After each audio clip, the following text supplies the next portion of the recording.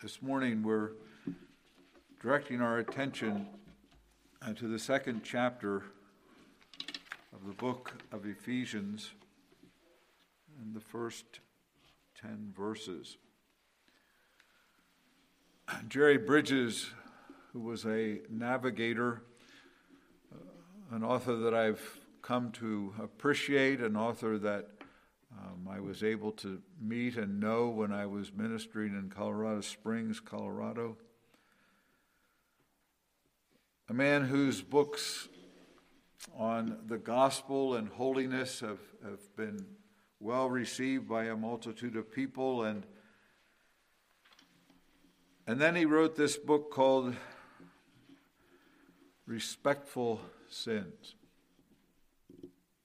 And many Christians, he writes in the preface of that book, think of the gospel as only for unbelievers. He writes, once we trust in Christ, so the thinking goes, we no longer need the gospel.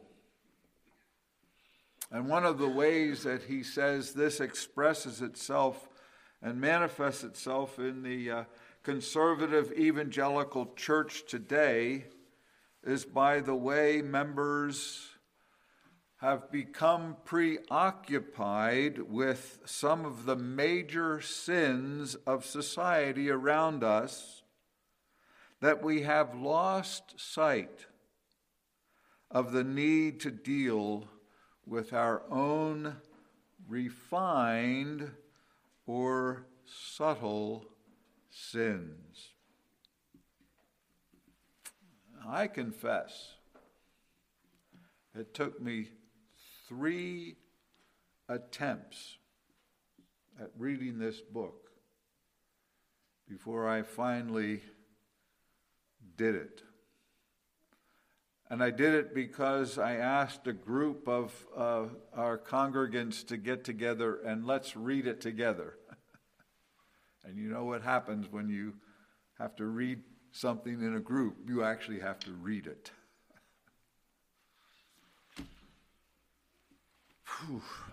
21 chapters in the book. 14 of those chapters identify what Jerry Bridges calls ordinary sins that sadly are besetting sins in our lives. Here are some of them.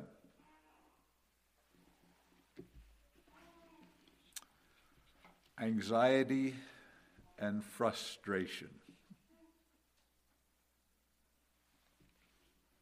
Discontentment. Unthankfulness. Pride. Selfishness. Lack of self-control. Impatience and irritability. Anger. Weeds of anger. Judgmentalism. Envy. Jealousy. Sins of the tongue. Worldliness. Can you see how it was so hard? So want to pick up the book and read it? How did you fare as I read through some of those respectable sins, some of those ordinary sins, some of those besetting sins?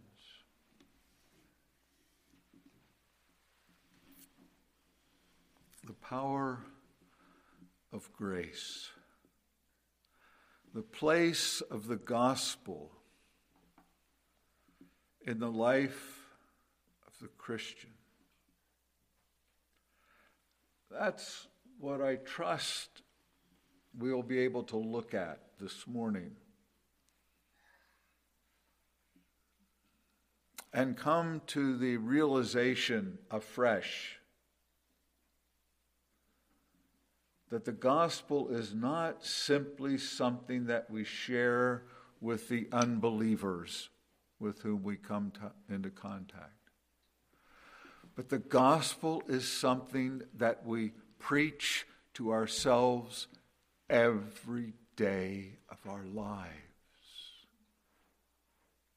so that our lives are truly driven by the gospel.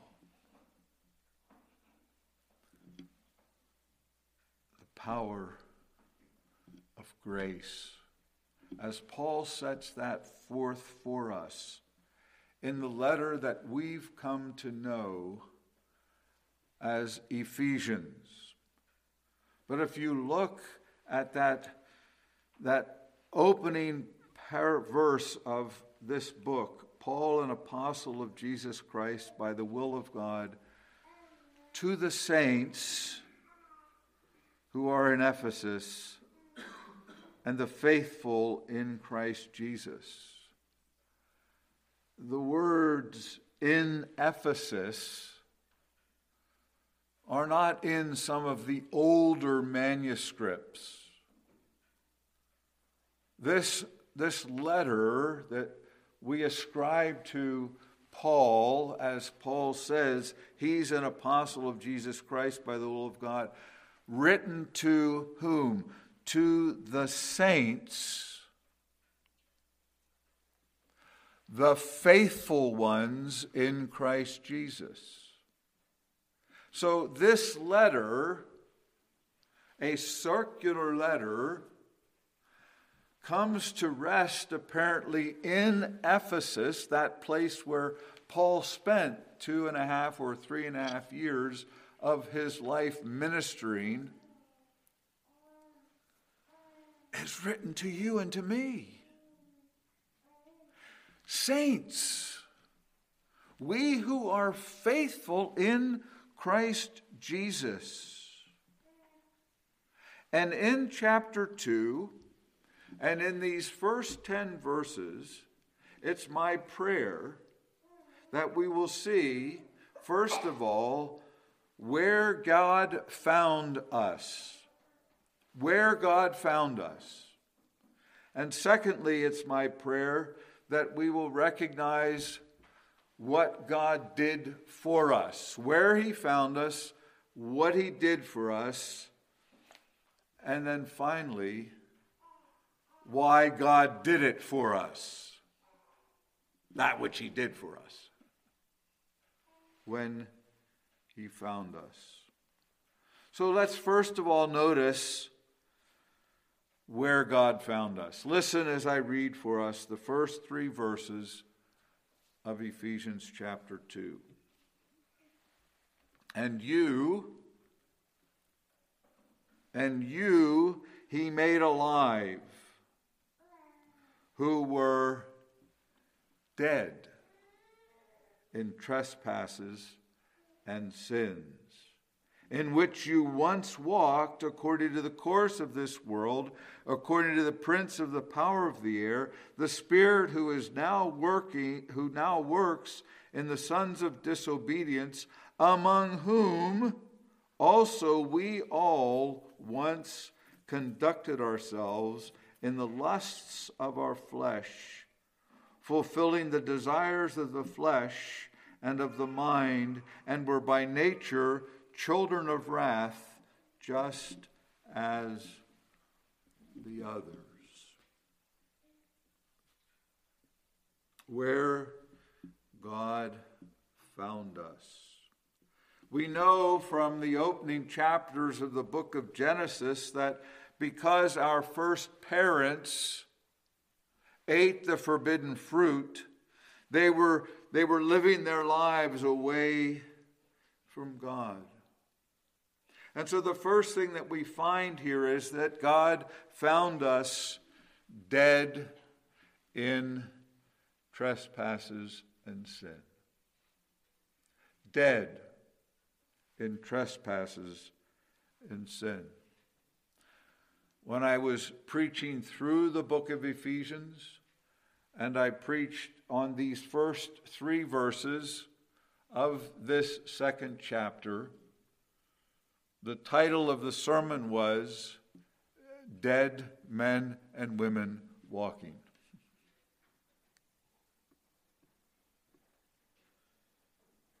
Where did God find you and me? He found us dead in trespasses and sins.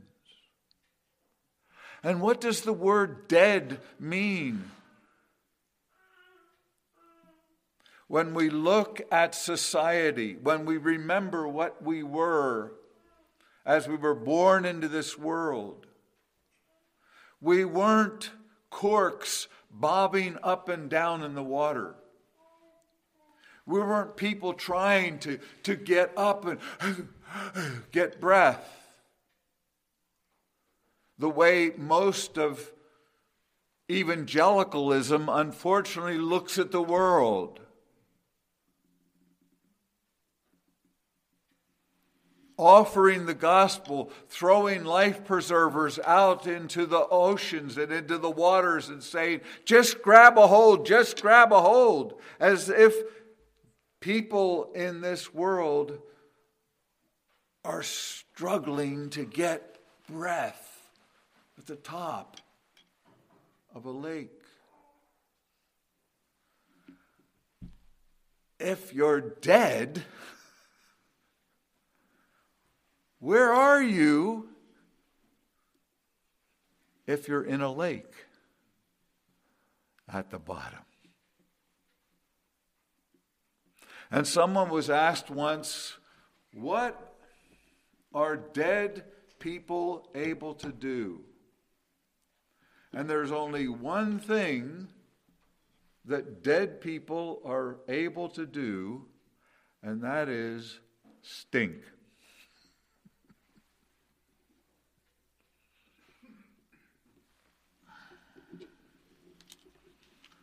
Where did God find us? He found us dead in our trespasses and sin. And being dead in our trespasses and sin, he goes on to identify us as people who were directed by Satan. Now, if you are like I am and you think back on what it was like in your life before you came to be a Christian,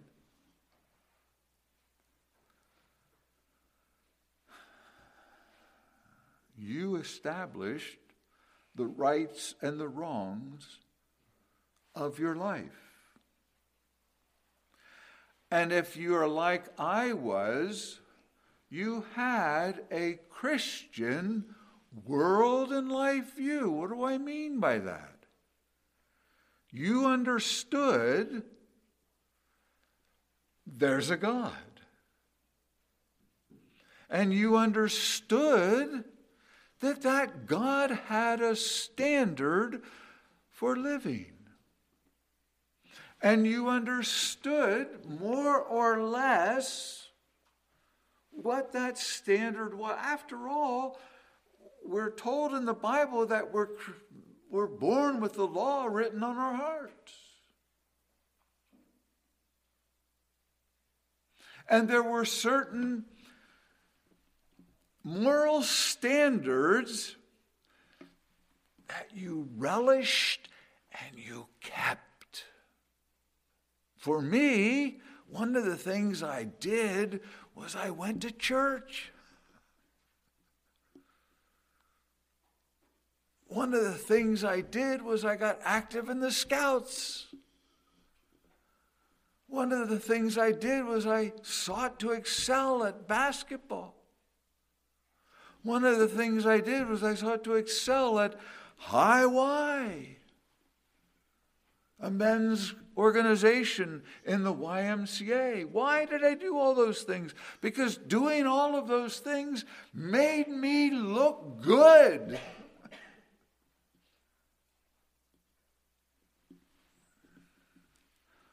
So that I could do those things I knew you weren't supposed to do. In the darkness of my life, where people couldn't see me, or where people did the same sinful things, I didn't call it sin,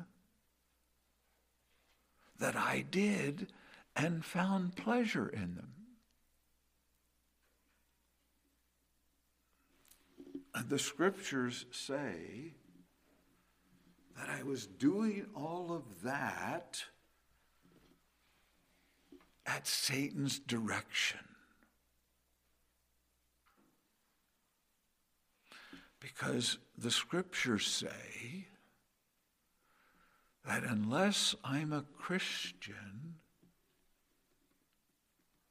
the devil is my father. And he's the father of lies.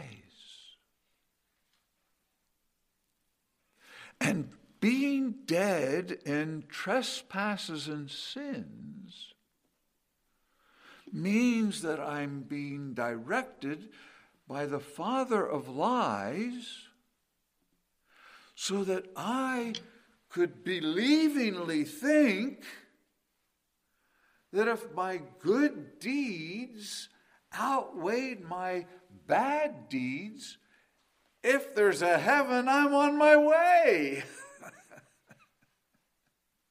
Right?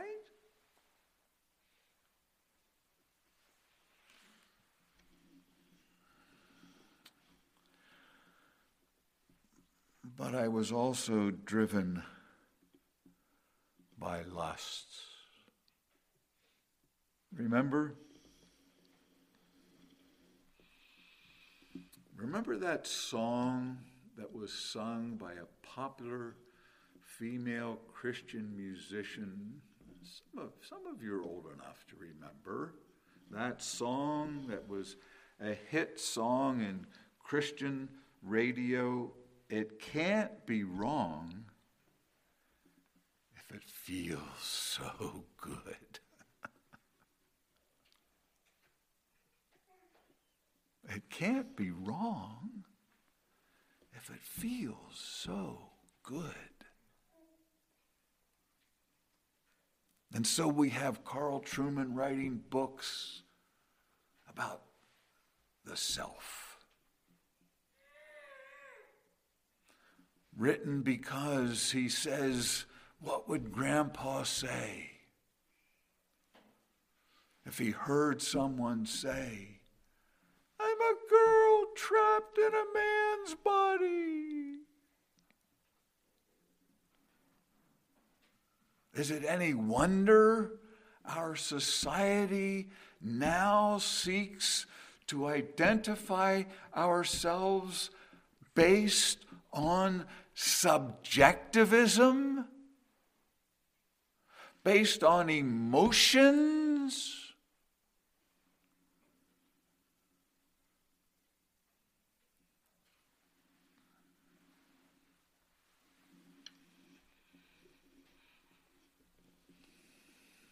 How many of us grew up eating food because we were anxious and it was comforting? Or how many of us grew up not nourishing our bodies because we were fat? Because we were seen as fat, we became anorexic.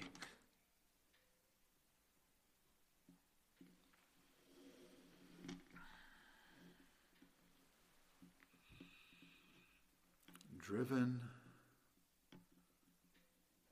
lusts. The lust of the flesh, the lust of eyes, the pride of life. We were dead.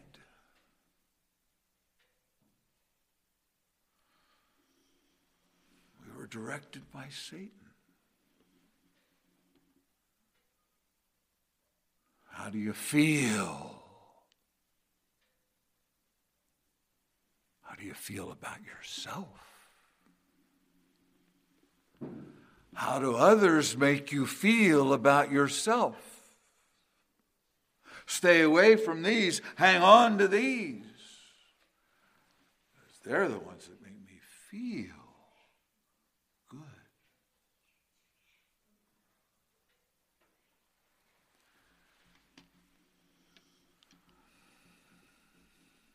And our text says that we were destined for wrath. We were destined for wrath. And we recoil at the thought, because God is love.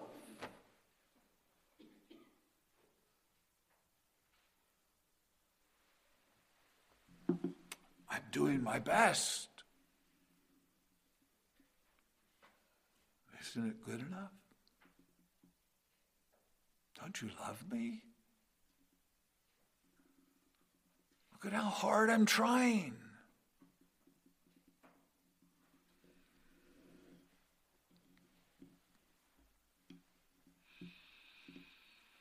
But a thrice holy God says, we were by nature children of wrath, just as everyone else around us. Because God says we are to be holy as He is holy.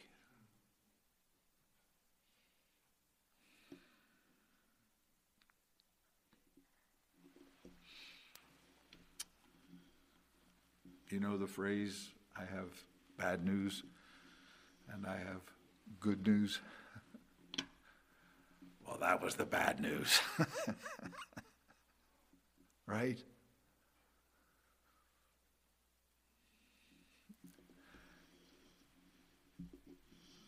And let's face it,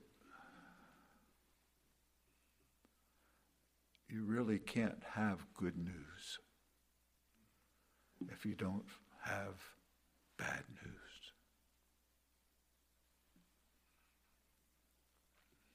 And there are those who would say, if you have 30 minutes to preach a sermon, I think it was Francis Schaeffer who said, about 25 minutes of that would be on the law.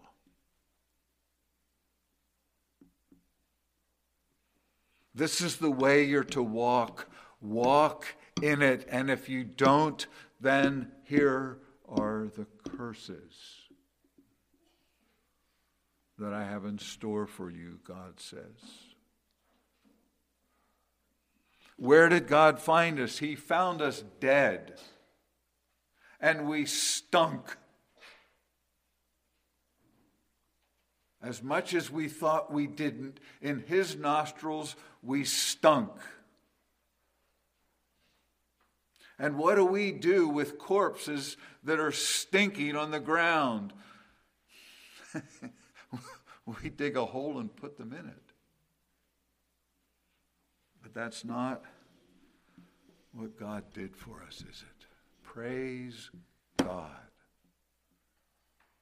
That's not what He did. What did He do? Well, listen to verses 4 through 6. But God. Praise God for but God, who is rich in mercy, because of His great love with which He loved us, even when we were dead in trespasses. made us alive together with Christ. By grace you have been saved. And raised us up together and made us sit in the heavenly places in Christ Jesus. Hallelujah! Praise the Lord! Amen. Praise God, from whom all blessings flow. But God, being rich in mercy because of his great love with which he loved us. What did God do for us? He loved us.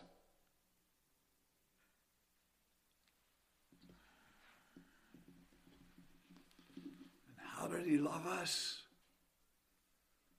He sent his one and only Son. He sent his one and only Son to be his lamb, to be slain for the sins of the world. He sent his one and only Son who would live that perfect life, unlike our first parents. That second Adam whose bread was to do the will of his Father, that second Adam who was tempted by Satan to change the stone into bread, said, "No. My food is the will of my Father. That's what nourishes me. That's what keeps me alive. It's not the bread of humanity." And this morning we'll enjoy the bread of life, the body of Christ given for us. That to partake of Christ is to partake of life, life eternal. Because God loved us and gave his Son.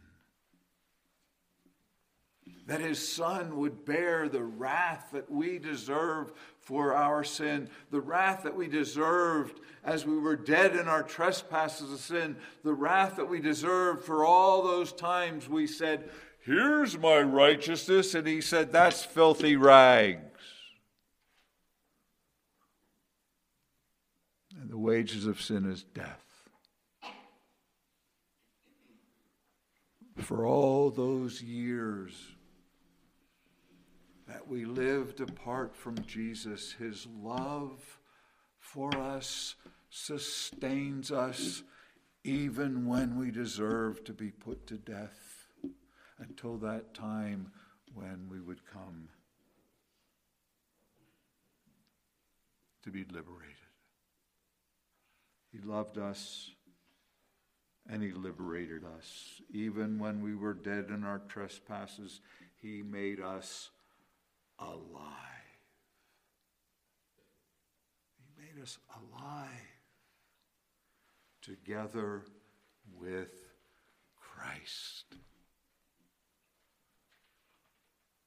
You see, before the foundation of the world, the Father, the Son, and the Spirit determined to have a people who would indeed love him.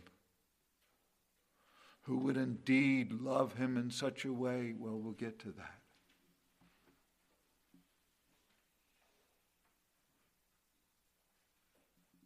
And so Jesus said, "Dad, hook them up with me. Sign them up with me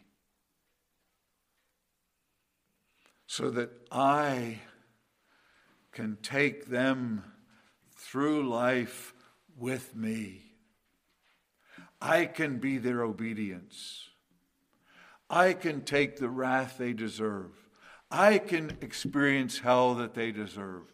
I can be put in the grave that they deserve. I can be resurrected from the grave that in me they deserve. I can be their liberator.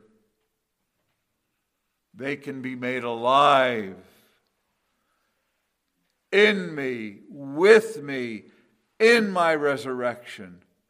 I can take them from the bottom of that ocean and bring them up to the surface so they can hear the gospel.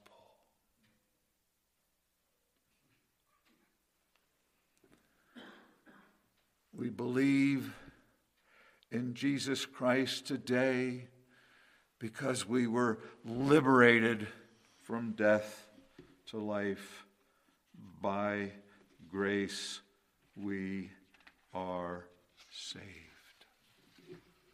By grace we are made alive. I used to ask the students when I taught 7th grade and 8th grade and 9th grade Bible, I used to ask the students when I was teaching at the seminary, does faith come before or after the new birth? And you know how many of them said, before! Because I have to believe to be born again. And I go, really? Think about that for just a little bit. How long do you think it will take a thinking person to realize you can't think when you're dead? So how can you be faithful before you're alive?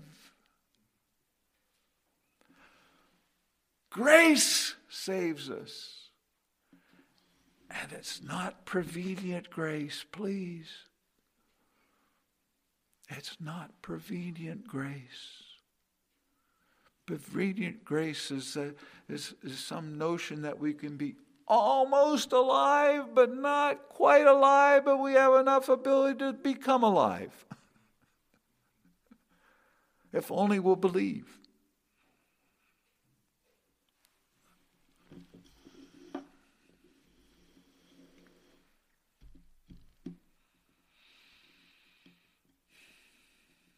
He liberated us, and finally he lifted us and raised us up with him, Christ, and seated us with him in the heavenly places in Christ Jesus. Can you appreciate how important it is for us to live every day of our lives remembering what God did for us?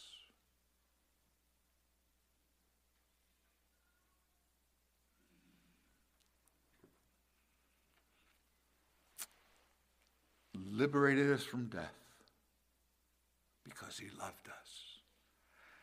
And then he lifted us all the way in Jesus Christ to his right hand.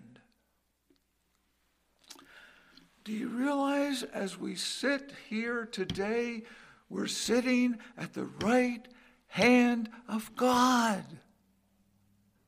Do you realize when you're sitting at home at the kitchen table or dining room table eating your meal, you're sitting at the right hand of God? Do you realize when you're sitting in your car, you're sitting at the right hand of God? Do you realize that every moment of your waking and sleeping life this side of glory, you're seated at God's right hand in Christ Jesus? Hallelujah! Do you understand afresh the power of grace?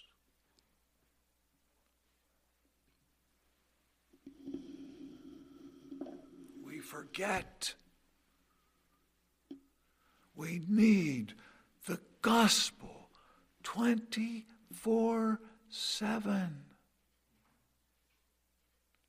We need to remember what God did for us every day of our lives. Do you see how the gospel impacts anxiety? Do you see how the gospel impacts frustration? Do you see how the gospel impacts anger and weeds of anger? Do you see how the gospel addresses things that we tend to say, well, they're just besetting sins. What do you expect? Where's the gospel? Well, if you only knew what that person did to me, you...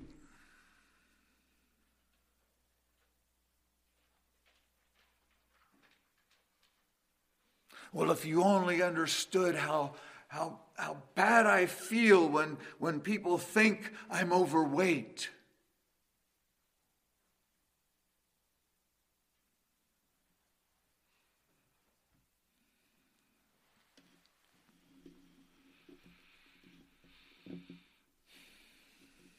Why? Why did God do these things for us? Do we really ask ourselves, why did God do this?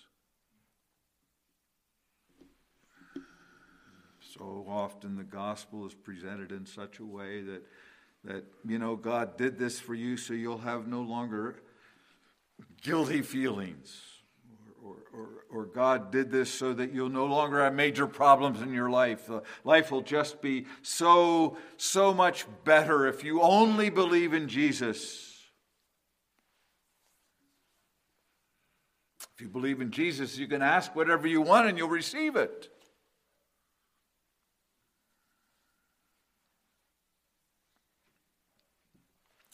Well, listen to verses 7 through 10. To be reminded of why God did this for us.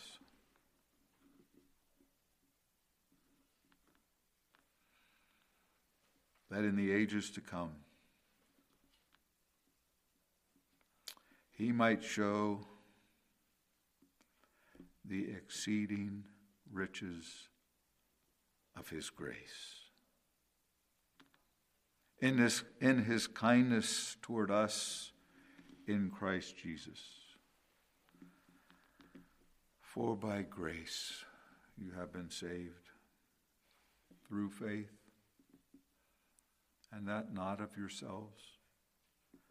It's the gift of God, not of works, lest anyone should boast. For we are his workmanship, created in Christ Jesus for good works, which God prepared beforehand, that we should walk in them. God loved us. God liberated us. God lifted us. I'll give you another L word. He illuminated us. He illuminated us. Why? Why did he illuminate us?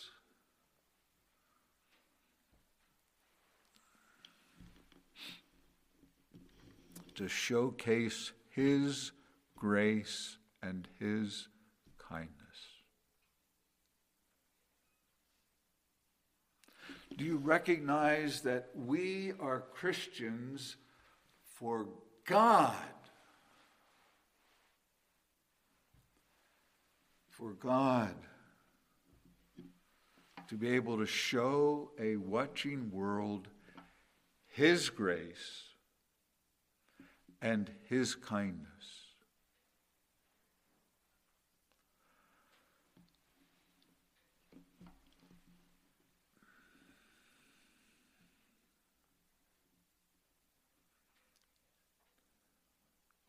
Do we demonstrate the goodness of God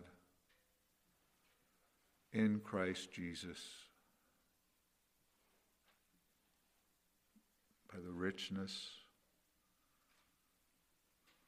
that Christ has granted us? Do people understand that we are who we are because we're Christians? saved by grace.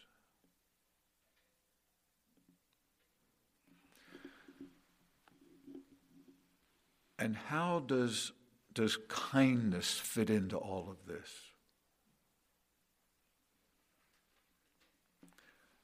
Remember Romans chapter 2 and verse 4. Took me a long time to keep 2:4, 2:4, 2:4. Romans 2:4, Romans 2:4. The kindness of God does what? You'll have to look it up, right? Brings repentance.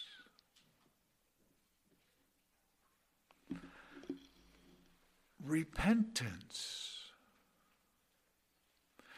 The life of the Christian is the life of perpetual repentance. And what is repentance? How we think. Repentance is that idea of metanoia. That repentance is the idea of a change of thinking. I think, therefore I am. Amen to that.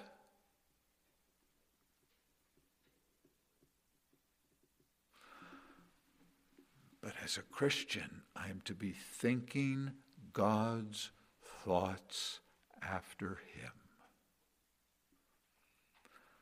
When I'm doing science, wow, I think God's thoughts after Him so marvelously. Because I'm into His handiwork. I'm into that expression of who He is and all these creative intricacies of everything that I'm looking at as an engineer, as a scientist. And I'm constantly thinking afresh, wow, look at God's handiwork. I remember interviewing a man who became a biology professor at Geneva College. He told about how, I believe he was getting his PhD from Penn State, of all places. And he was down at the Hershey Med Center. And he said, I became a Christian, and I couldn't stop saying to the students and the people that I was with, look at what God has done, look at this. As he was doing his research and as he was seeing how all of these biological laws were working, and I want to be able to go to a school where I can talk that way without being, How dare you bring God into the classroom? He doesn't belong in the classroom. We don't need God in the classroom. Why, after all, me, myself, and I, we know what is best in the classroom. That's what classrooms are all about. We don't need Him. We have evolution.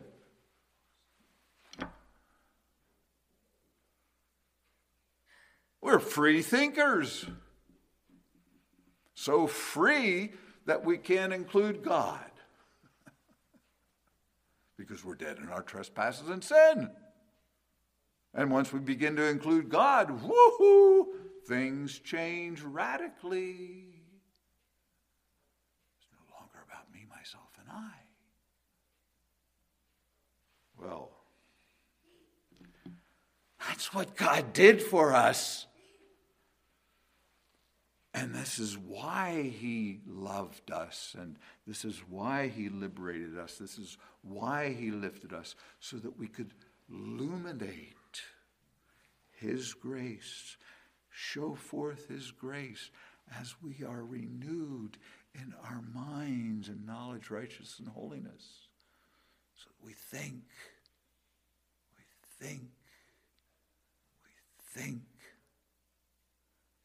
we change our thinking that's devoid of God, and we have our thinking rooted and grounded in God.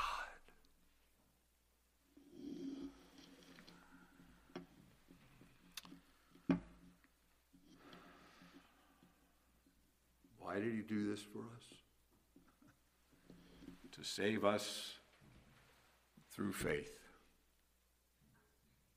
For by grace you're saved through faith. For by grace you're saved through faith. And that's a gift of God. Not of works, lest any should boast. You see, if new life is the result of faith,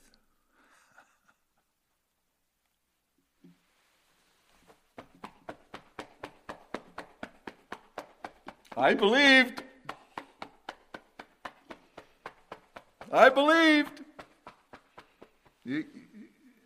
Right? That's what it boils down to, doesn't it?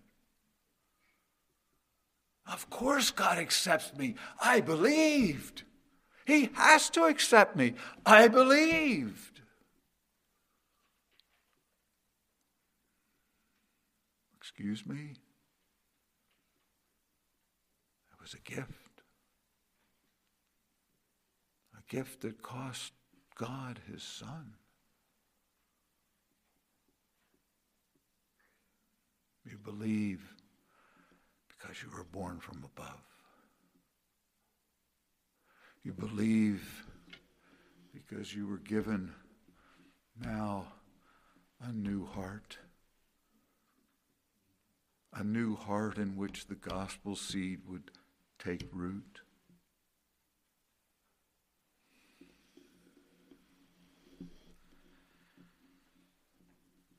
And finally, to start us in a new life. For we are his workmanship created in Christ Jesus for good works, which God prepared beforehand, that we should walk in them.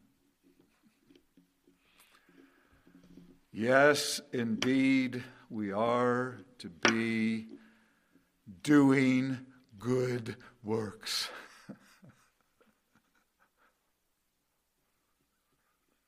But they're not to earn salvation. They're not to merit eternal life.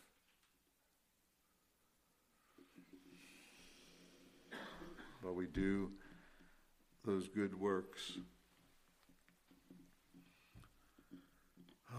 to show our love for God. Remember those times when we really, really, really appreciate our parents? And we demonstrated how much we appreciated them by doing the things they asked us to do. Taking out the trash without being reminded. Making our bed. Do we make our beds anymore? Yeah, making our beds when we get up in the morning without being reminded. Hanging the towels up. I don't know, you squeeze the toothpaste in the middle at the end. However, that shows we really appreciate what makes our parents happy.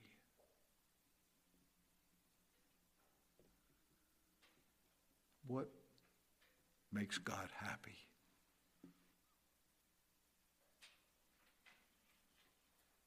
He who has my commandments and keeps them. He it is who loves me. I and the Father will love them, and will make ourselves more known to them. You see, every day we are to be looking to Jesus, the pioneer and perfecter of our faith, who for the joy set before him endured the cross, despising the shame, and is seated at the right hand of the throne of God. And this morning, it's our privilege to have Jesus with us in a very special way in the sacrament of the Lord's Supper, where his body and his blood are here to remind us of the gospel, the power of grace. I'm not going to say of all of the books that Jerry Bridges wrote, Respectable Sins had the most profound impact on my life, but it certainly impacted my life. And I pray that these 10 verses of Ephesians chapter 2 will be used of the Lord in each of our lives in such a way that we'll appreciate the fact that the gospel is for we who are Christians, so that we will live our lives every day in that gospel. And it will be the power of God unto our salvation. Let's look to the Lord together in prayer.